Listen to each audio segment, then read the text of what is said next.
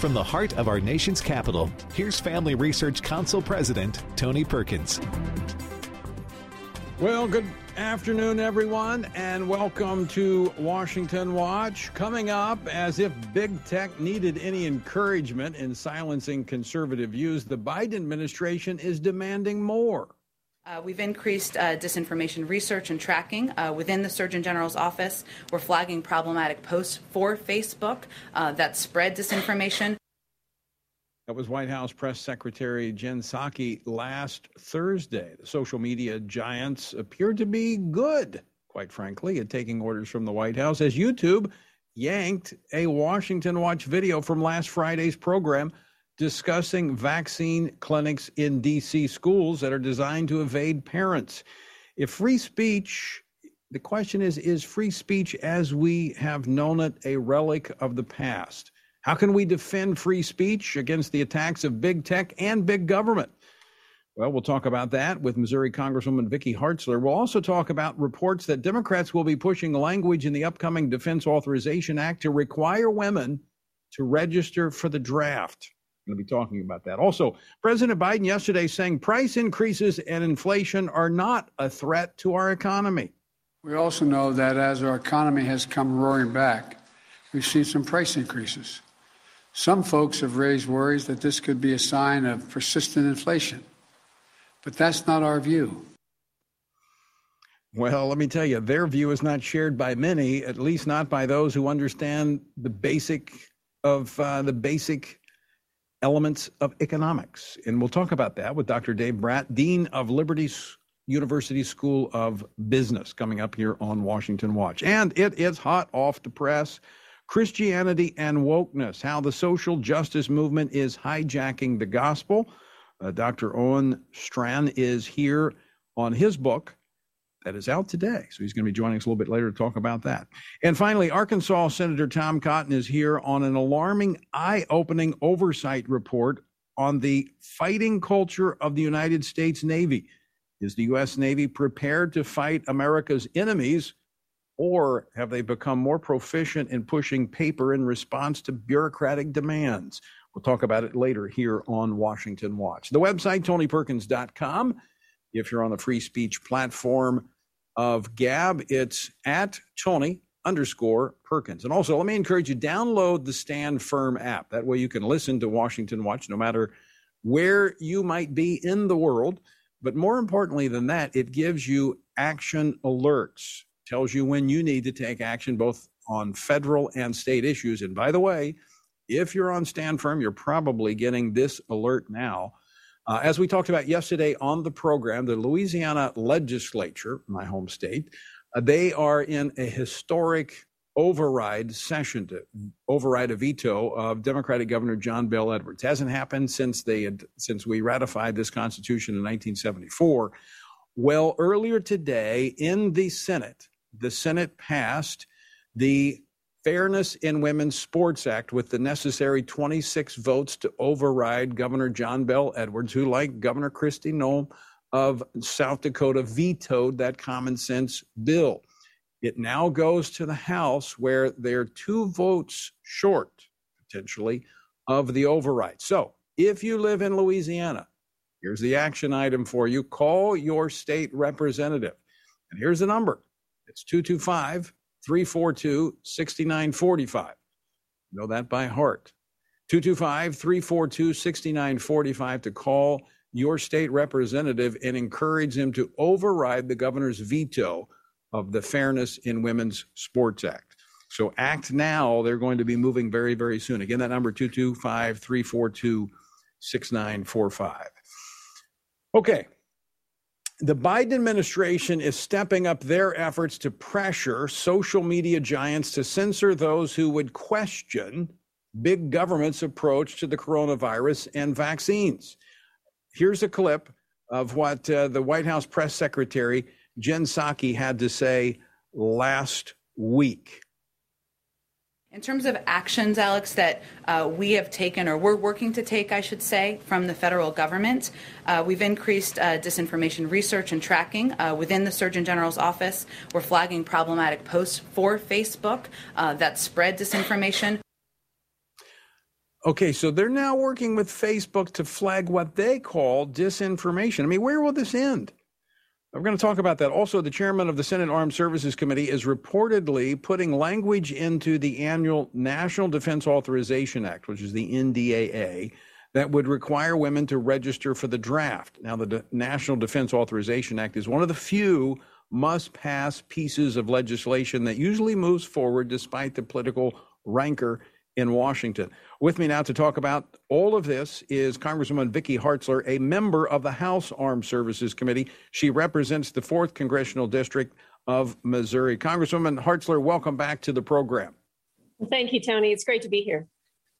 All right, I want to start with this topic of big government teaming up with big tech to silence the voices of those who simply may question what government is doing. Well, big tech certainly didn't need any encouragement from the federal government. I mean, they have been silencing and censoring speech for too long now. And now we have the Biden administration jumping on and encouraging them to further censor Americans. And that is a violation of our First Amendment rights. And certainly when you're talking about these vaccines, this is a very, very serious issue where Americans should have the ability and the platform to discuss whatever their thoughts are about this vaccine, to share information that they have, maybe anecdotal evidence and examples of family members and how the different vaccines have impacted them. And it should not be up to the government or certainly these social media companies to determine, well, this is worthy of having information that Americans can listen to and learn about. And well, this information, they don't need to hear about it and they don't deserve to have that. So we're just going to squelch it. This is a very slippery slope and it's a very scary road that we are going down now with big tech, trampling on the rights of Americans and their First Amendment speech ability to express themselves. Last Friday, I had a lawyer on just discussing a lawsuit against the District of Columbia, where the schools there are putting in these vaccination clinics in the schools where children can be vaccinated with the COVID shot without parental notification. They don't. It doesn't go onto their medical record. It will circumvent parental notification. They'll bill the parents' insurance. They just won't tell them about it. I didn't take a position, and I haven't taken a position for or against the vaccine. I think it's up to people to make the decision based upon the health situation or risk that they face. It's their decision. But they YouTube struck our video, took it off, and warned us that if we do this again, we could be knocked off permanently off of YouTube. This is the kind of stuff that's coming from the Biden administration challenging big tech to become more aggressive in anyone who would speak anything counter to what this administration is doing. It's chilling. It is truly chilling. As a mom and a former teacher, I think you're sharing the information about what is going on here in the schools in D.C. is spot on. Parents need to know this is going on. It's scary to think that they would be pushing these vaccines without the parents knowing about it. I'm with you. I think it should be up to each individual to get all the medical information out there, the pros and cons, talk to their doctor. It's up to each family to have that important discussion and make that decision. But it should not be done behind closed doors with our children. And the thought that they would pull that commentary about that and where you expose this is very chilling, very concerning. So, Congresswoman Hartzler, I know the bottom line to this, how do we address it? It starts with elections. We have to have enough common sense mind, some members of Congress who have enough common sense to realize we should not allow big tech to silence the voices of Americans. We're not there right now. So in the meantime, what do we do to protect our First Amendment freedoms? I think just look at any and every opportunity that you have where you can speak your voice. And there still is good old newspapers and letters to the editor. And I'm always encouraging people at home, write letters to the editor. We certainly have emails and text messages where we can share with our friends and our neighbors about what is going on. But here in Congress, we are looking at Section 230 and removing these liability protections that big tech have right now so that individuals can't sue. There is no right. There's no way to act if they do take away your voice. And so we're going to keep pursuing, looking at legislation to try to fix this. But in the meantime, I just think we have to be creative and look outside the box and try to get our message out any other way we can. And by all means, use our voice, because we yes. preserve it by using it, even in the face of opposition. Congresswoman Hartzler, I want to shift gears a little bit. Senate Democrats are reportedly proposing a sweeping rewrite of the military draft laws aimed at requiring women to register for the selective service, with the selective service system that could lead to them being drafted. This is coming from the chair of the Senate Armed Services Committee, Jack Reed. This is something you've worked on the the House Armed Services Committee as a member. This will come before your committee. What do you think the prospects are here? How do we stop this?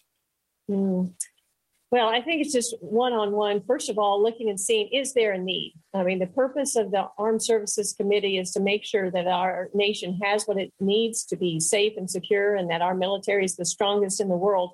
So I think first we have to look big picture and say, is there really a need to do this? And I'd say no. We have an all-volunteer force right now that is fantastic. It is made up of men and women, volunteers who step up and they say, we want to serve our country. And we have women currently serving. About 16.5% of our military is women, and they are doing amazing, courageous work in our military in all areas, in all branches. But I think that just is a testimony that we have a system that works right now, all volunteer. Mm-hmm. And I encourage anybody that wants to serve, they can sign up. Right. But even if you were to have a conflict, you got about 2.5 million individuals serving now in the military, and say you needed to double that, say we needed 5 million people. We would only need a little over 1% of the men who had signed up in the draft to actually get into the service to bring us up to those numbers. So I think this is a solution in search of a problem. There really isn't a problem here.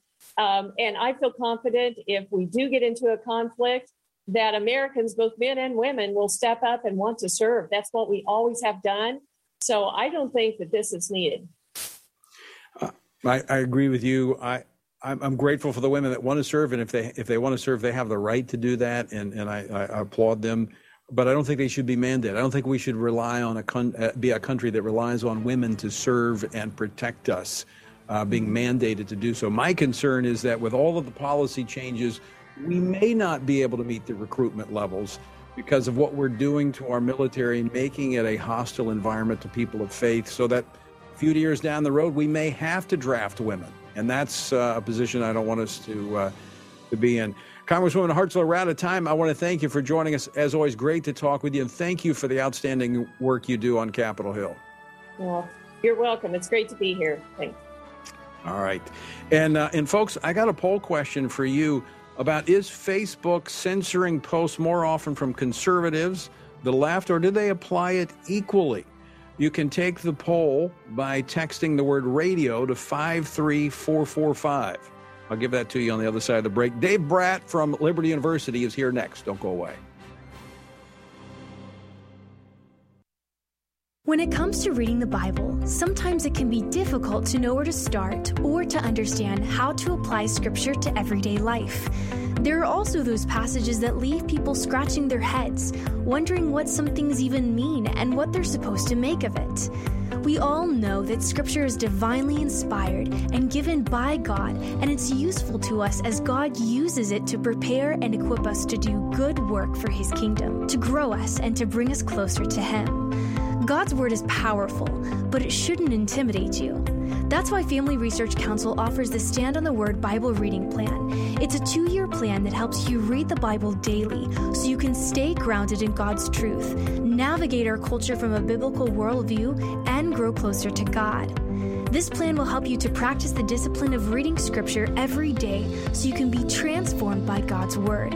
Sign up to get the daily passages and questions today by visiting frc.org/Bible. God is the author of life and has created man in his image. Therefore, we must respect the inherent dignity of every human life, from conception until natural death. That is why Family Research Council works to pass legislation that highlights this principle, including laws that protect the unborn. To keep you informed on this issue, FRC has created online maps that illustrate progress in each state on key pro-life laws. That way, you can know if your state legislators are working to protect unborn babies. The pro-life laws FRC tracks at the state level include those addressing late-term abortions, fetal dignity, defunding abortion businesses, and providing medical care for babies born alive after an attempted abortion. See where your state stands on pro-life abortion. Check out our pro-life maps at frc.org/pro-life maps. Most Americans believe they have a biblical worldview, but current research shows that only 6% actually have one. This means that most of our friends and neighbors, including those who attend church, don't think about the day's moral and cultural issues through a biblical lens. Increasingly, we see the disastrous effects of a culture that has rebelled against the truth of God's Word. That is why Family Research Council has launched the Center for Biblical Worldview. This center is an exciting new ministry created to help Christians develop and live by a biblical worldview, to understand why scriptures must be authoritative, and to equip believers to advance and defend the faith in the workplace, in schools, in their communities, and in the public square. The experts at FRC's Center for Biblical Worldview provide research and resources to help prepare believers to give a biblical answer to our culture's most pressing questions. Access the center's free resources at frc.org/worldview.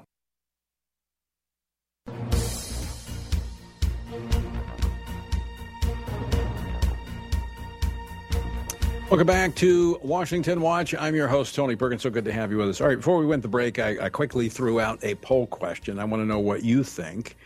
Let us know, is Facebook censoring posts more often from conservatives, the left, or do they apply the standards equally?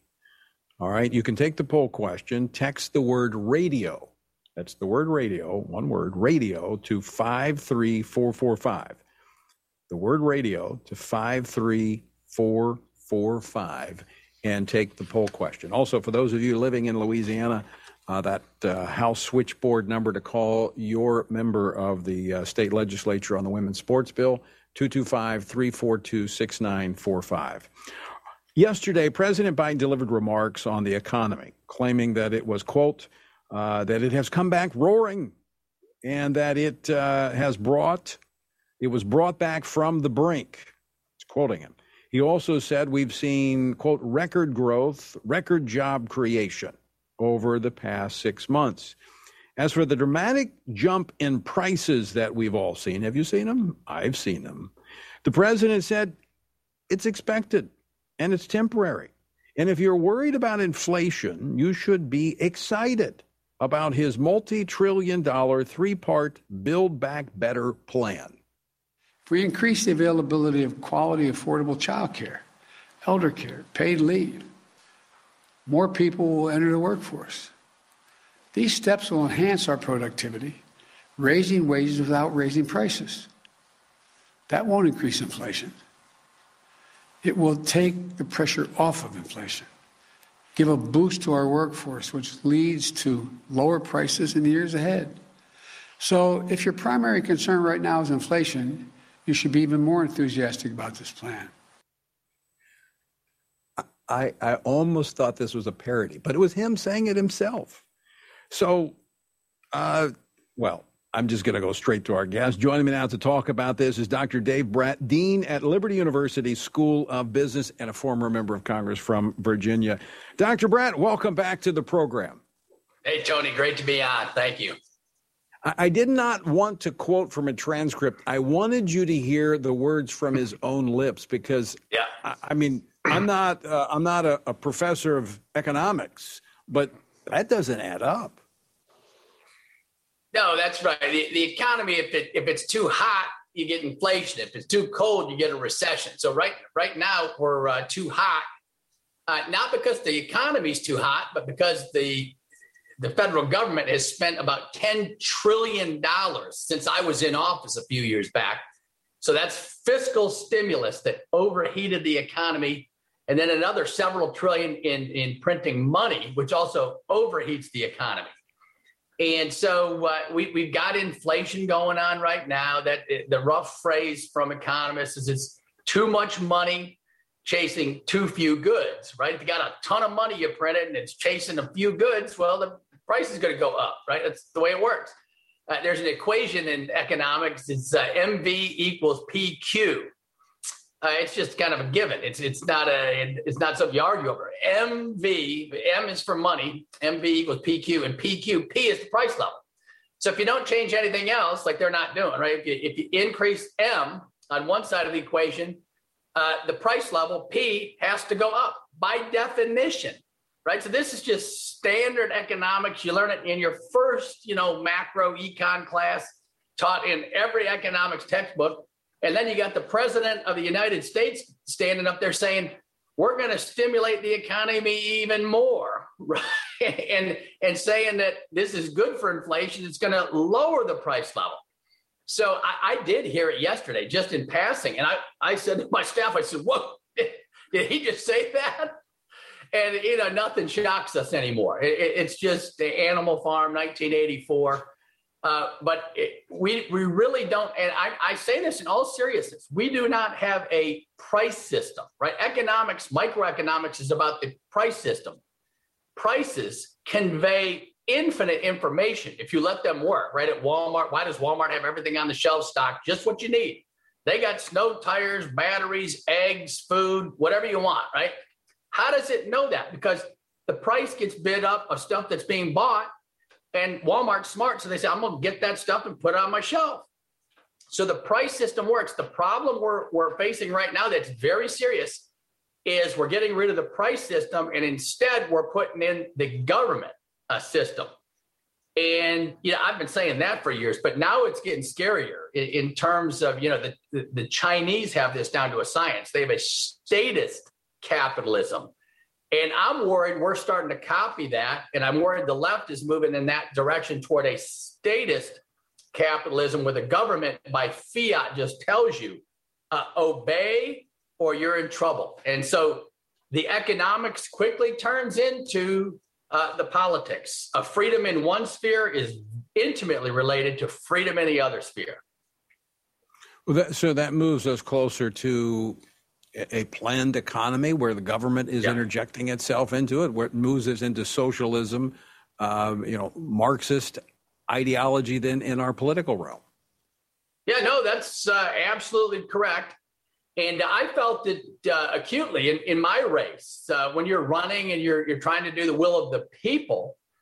But when the government takes over 20% health care and then another 20% education, right? K-12 higher ed or whatever. And another 20% of this, a few 20s and you're out of business politically, right? I mean, that's 60% of the population the government's controlling, and everybody depends on a government check instead of on their own initiative and their own genius and their own intuition and all the gifts God gives you at birth uniquely to you to achieve your personal best for building the kingdom of God. And so that's what's at stake, right? It's your freedom to determine your future. And as a country, the freedom of us 300 million individuals is the freedom of the country. And they got to both work in tandem. You're free at the individual level and you aggregate that up, and you're free at the national level. But you can kill freedom at either end. You can have a totalitarian surveillance state like they have in China, and we're getting closer at the top level. And at the micro level, you have a totalitarian surveillance state where they watch every move you make. It's almost as if we're selling our freedom for some pottage, some porridge. We've got, this $7 trillion stimulus spending. Hey, we'll give you more money. Just surrender more of your freedoms. Dave Bratt, always great to talk with you. Out of time. We're up against a break. Good to see you again. You bet. Go see Soren Kierkegaard. He just said what you said. You're a smart man. All right, folks, you're listening to Washington Watch. Don't go away. We're coming back with wokeness on the other side of the break. Are you looking for a go-to platform where you can get relevant commentary on the cultural issues of the day from a biblical perspective? Today, it can be hard to find this in light of media censorship of conservative and Christian voices. Here at Family Research Council, we believe that every American has a right to exercise their freedom of speech and share their stories with the world. And we think it's important for you to have access to these stories. To get the facts and stories the left doesn't want you reading, head over to frc.org/blog to check out our newest blog posts. We cover the issues you care about, all written by our experts in policy, government affairs, and biblical worldview. Our experts unpack the topics that other media platforms won't, like current events that affect Christians internationally, sexuality from a biblical perspective, and insights into the increasingly radical shift in American culture.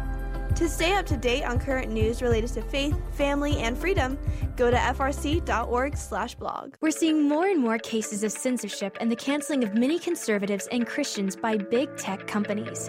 To combat this, Family Research Council has chosen to be proactive before big tech tries to censor or cancel us. We want to stay connected with you, and so we've created a tech subscription platform. That way, you can still find updates on faith, family, and freedom, even if big tech tries to silence us. It's easy. You just sign up for the text alerts by texting STAN to 67742, and you'll get FRC's content straight to your phone. Again, just text STAN to 67742, and FRC will keep you looped in on the issues of the day. By subscribing, you'll get information on our upcoming events and programs. We want you to always have access to the content that will help you stand for faith, family, and freedom, and keep you connected with the like-minded community. Just text STAN to 67742 and be the most informed person you know.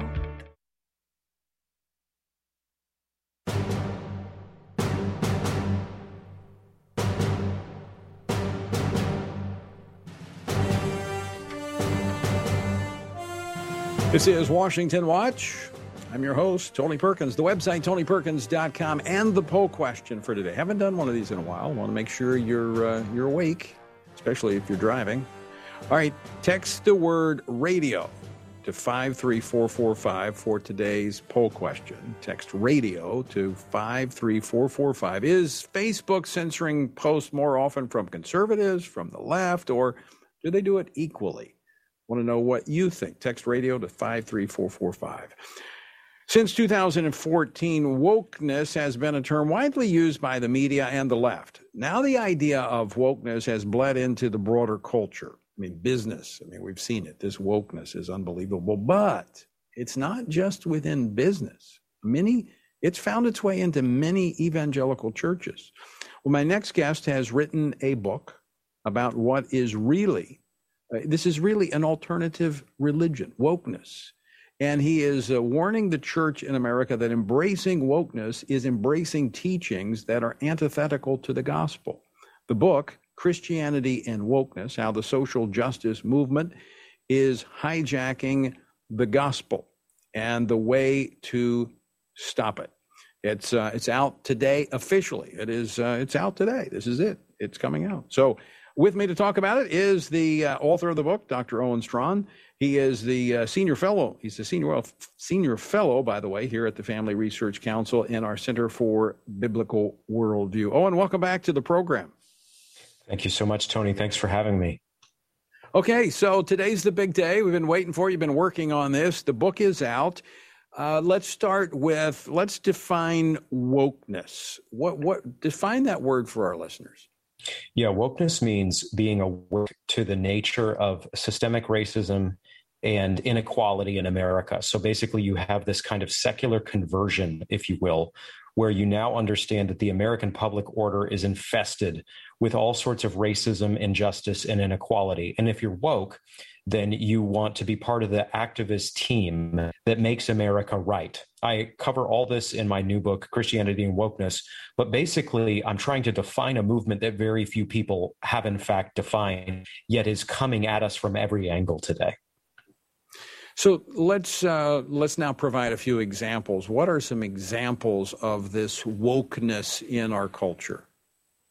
When you are told that white people are white supremacists, you are hearing wokeness talking.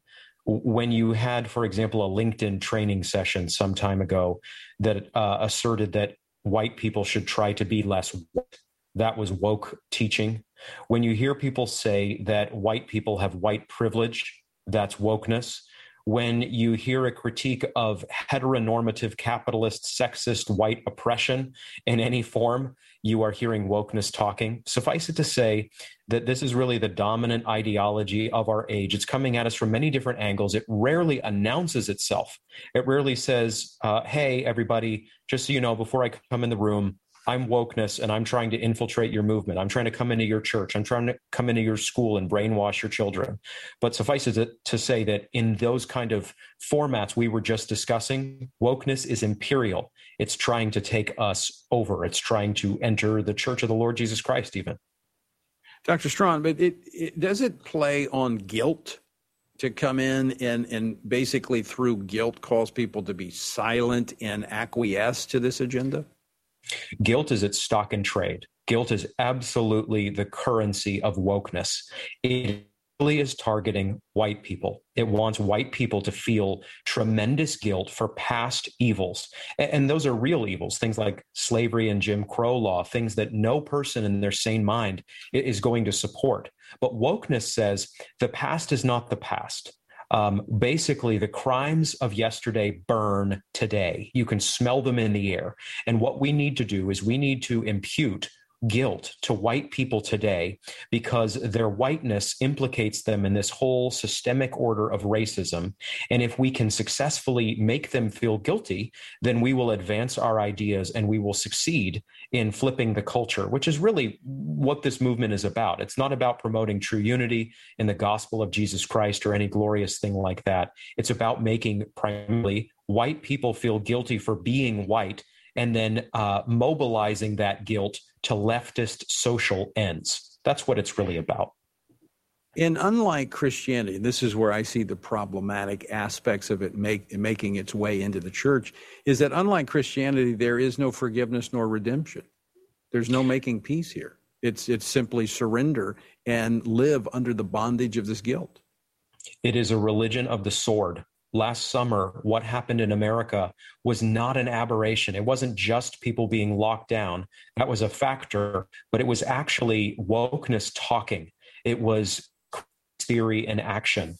It was people who have been told that America is a festeringly evil public order and needs to be torn down, attempting to do just that. What I make clear in my new book, Christianity and Wokeness, is that this isn't going to work for our culture. Arson is not a strategy for the public square, nor is it going to work in the church. This is not going to produce unity. This is not going to produce peace. This is not going to produce healing. This system produces division, resentment, and alienation, where when you go to Scripture, when you go to truth, when you go to the gospel of grace, that's where you actually can now find forgiveness and oneness and unity. Yeah, that is where it's in direct contrast with the gospel of Jesus Christ. Owen, where can folks get a copy of the book? They can get a copy on Amazon. That's a great place to go right now. It's under 400 on Amazon rankings, the all-important Amazon rankings, so that's a great place to go. It's also at local Christian bookstores, Barnes & Noble, and elsewhere. Christianity Wokeness is it's out there, baby. So thank you for having me talk about it. Absolutely, Owen. Great to talk with you. Folks, go pick up a copy, Christianity and Wokeness. It'll equip you to identify and confront this wokeness ideology that is invading every aspect of our culture. Don't go away. Tom. What is religious freedom and why should you care about it, both domestically and internationally? By definition, religious freedom is the freedom to hold religious beliefs of one's choice and to live according to those beliefs. At Family Research Council, we care about religious freedom because we believe it is an inherent human right that all governments have an obligation to protect. Tragically, not all governments do.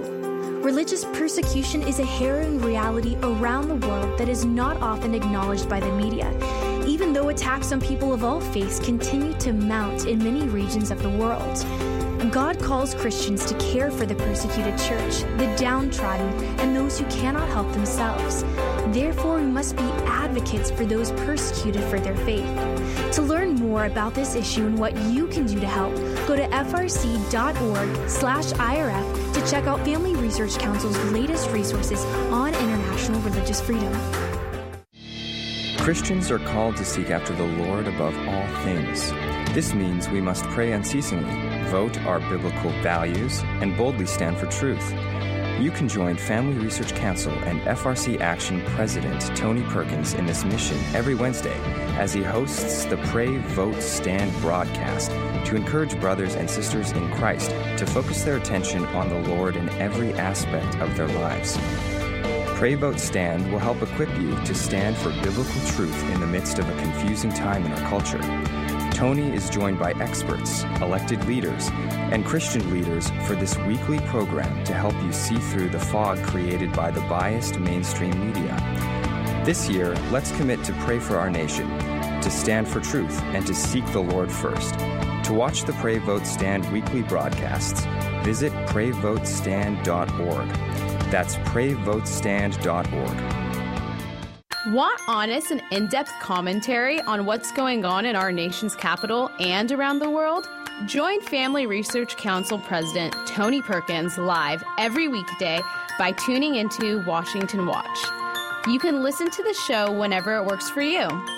Go to TonyPerkins.com to stream episodes on demand or listen by radio through American Family Radio Network, Bott Radio, the KTLW radio network, or independent Christian radio stations across the country. On the show, you'll hear from guests like Mike Pompeo, Senator Marsha Blackburn, Pastor Jack Hibbs, Ben Carson, Senator Josh Hawley, Sissy Graham Lynch, and more. Get a trusted perspective on the news of the day by tuning into Washington Watch with Tony Perkins at TonyPerkins.com. Again, that's TonyPerkins.com.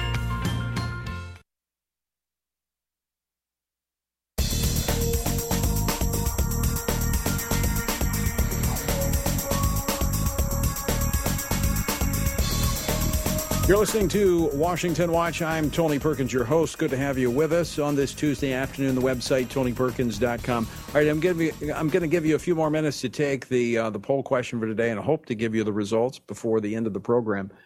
Facebook. Is Facebook censoring posts more often from conservatives, the left, or does it apply their standards equally?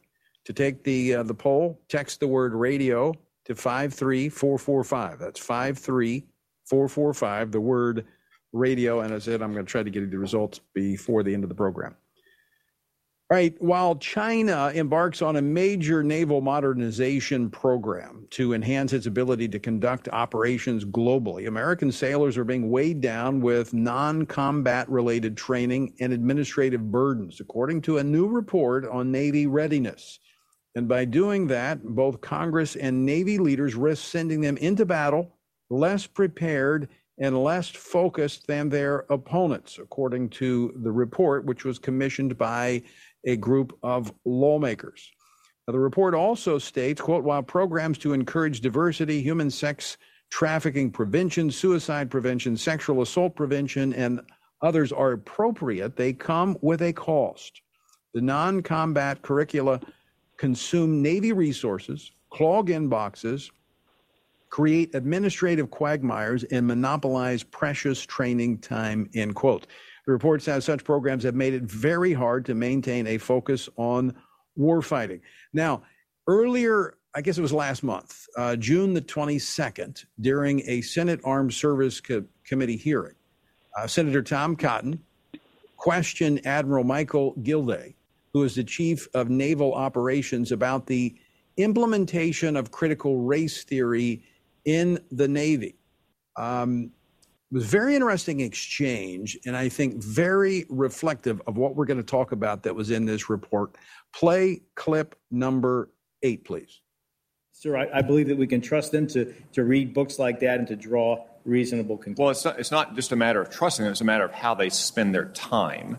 And you, as the Chief of Naval Operations, are suggesting in your professional reading list that it's a worthwhile endeavor for our sailors and ensigns to spend their time reading books like these, as opposed to, say, books on maritime strategy or basic seafaring skills, which also are included on your list. But there's plenty that are not included on your list that I think would also benefit them. Joining me now to talk more about this, Senator Tom Cotton of Arkansas, an Army veteran and a member of the Armed Services Committee in the Senate. Senator, welcome back to the program. Hey, Tony, it's good to be back on with you. That line of questioning from the committee last month makes a lot of sense now after reading the report of the fighting culture of the United States Navy surface fleet, because we've seen over the last decade or more a number of problems in the United States Navy in response to various situations that suggest we've got a problem. And this report highlights that. Yeah, Tony, I commissioned this report that was conducted by former admirals in the Navy and general in the Marine Corps. This is not my language. This is not my words or views. We're simply kind of holding up a mirror to the surface Navy and listening to what dozens of experienced sailors and chiefs and officers have said. And it's that the Navy, the surface Navy, has lost its warfighting edge.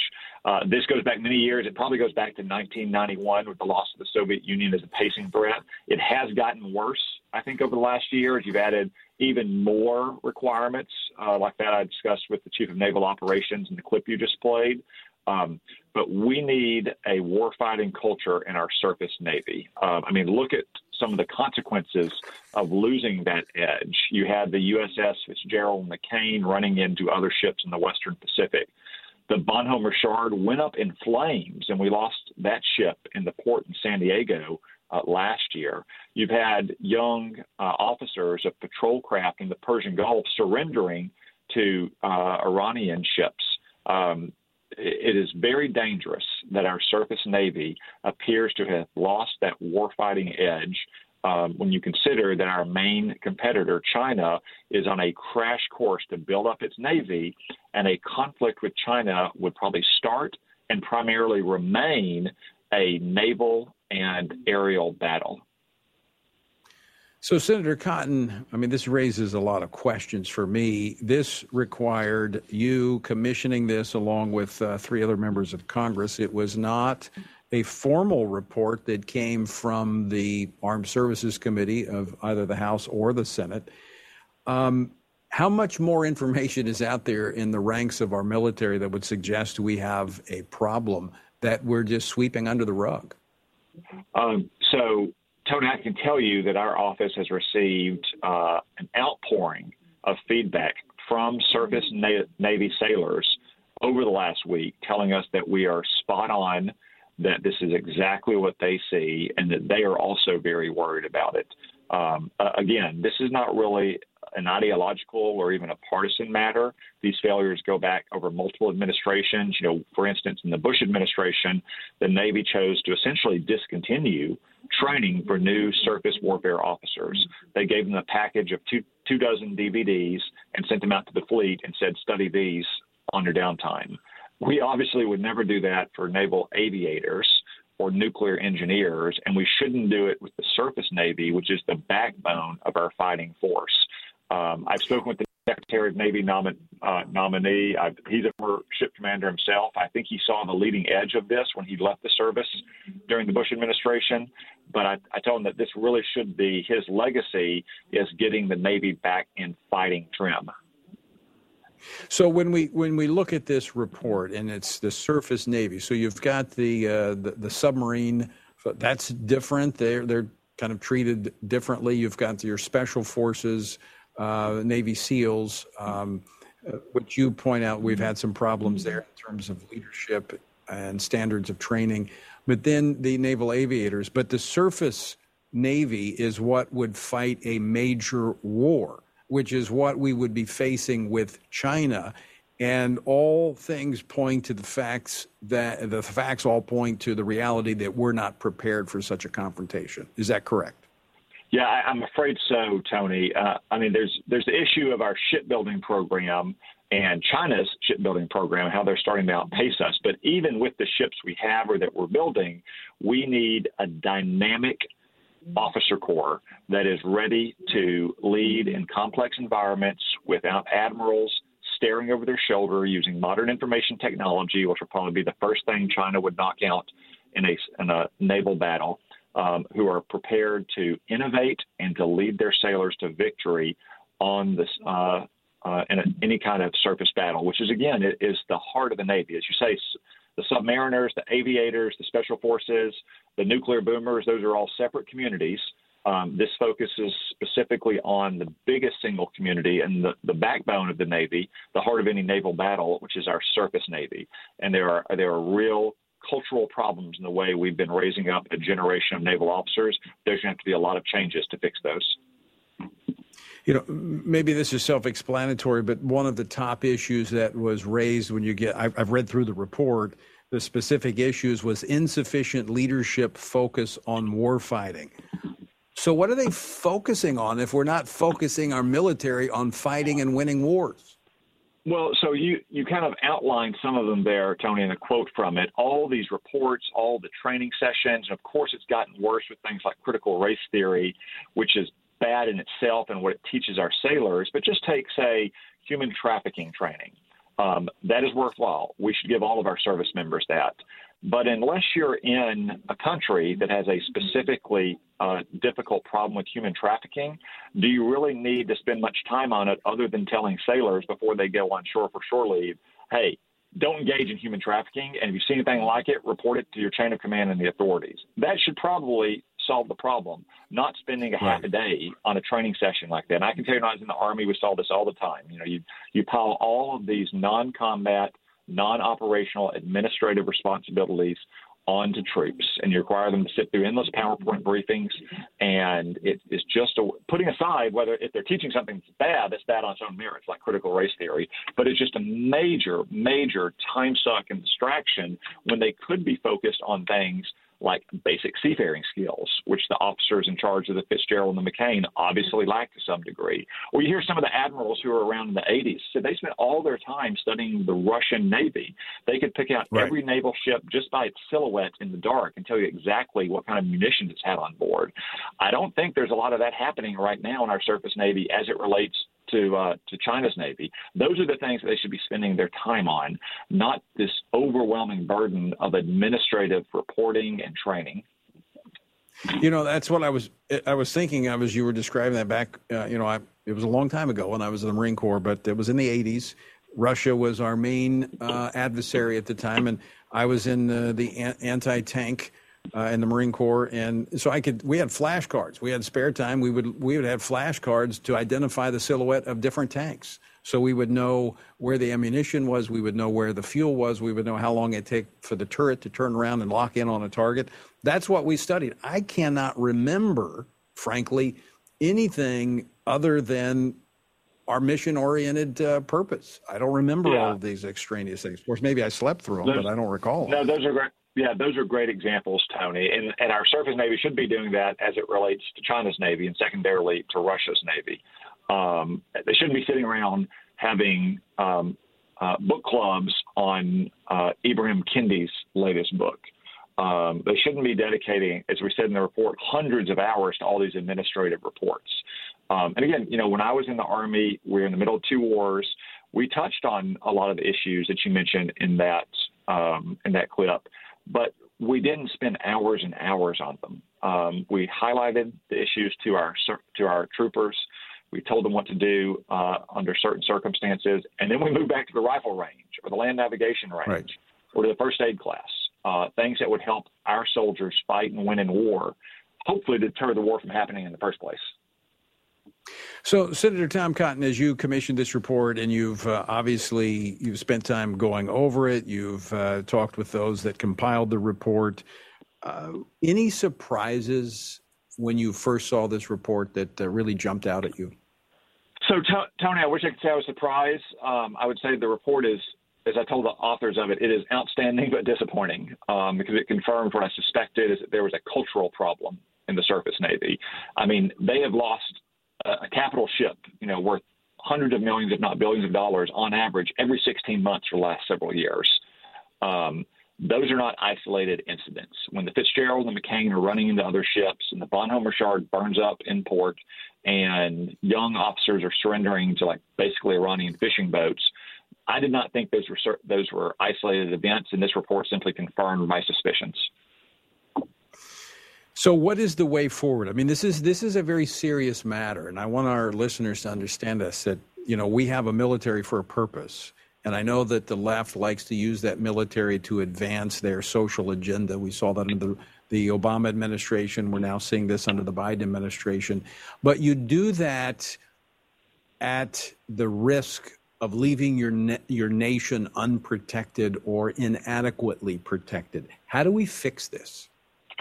So there's some things that Congress can do, and I'm committed to that. So, for instance, one problem that I mentioned and that the report mentions is deferred and inadequate maintenance, which leads to soldiers having ships that are not prepared to fight. And that often is because we don't have enough ships. So ships get held over in the Western Pacific or in the Persian Gulf or the Mediterranean for an extra month, an extra 45 days. That throws off their maintenance program, which then throws off their training program for the next deployment, shortchanges our sailors in training. So Congress can mandate, for instance, that the Navy not only publish a maintenance schedule, but require updates to it. That kind of scrutiny often solves the problem. But a lot of this, Tony, is a leadership issue, and it has to be led from the top. And that's why I've stressed to the nominee to be the Secretary of Navy that he is uniquely positioned, I think, to help solve this problem as a former ship commander himself and someone who said that he saw the early stages of some of these challenges when he left the Surface Navy almost 20 years ago. Senator Tom Cotton, I want to commend you for taking the initiative to commission this report. It's very insightful, as you said, disturbing, but hopefully it'll awaken some people to the need of focusing on at least this aspect of our military for now. But maybe we can move on to other branches of the service as well. Yeah, thank you, Tony. Thanks for having me.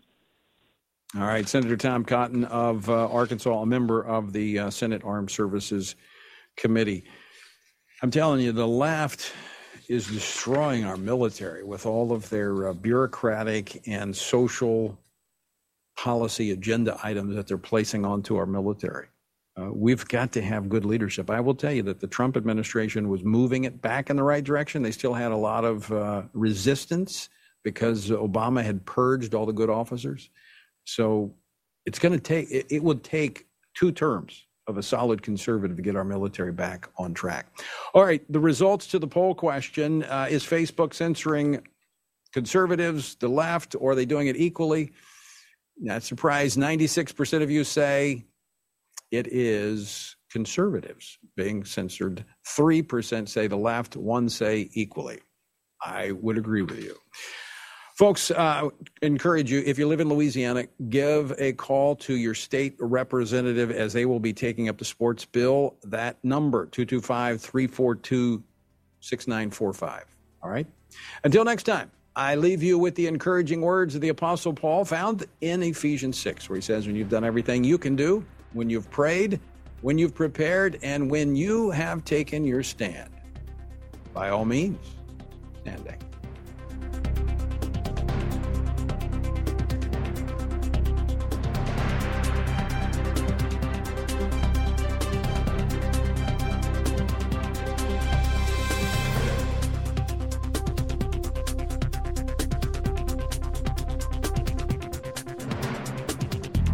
Washington Watch with Tony Perkins is brought to you by Family Research Council and is entirely listener-supported.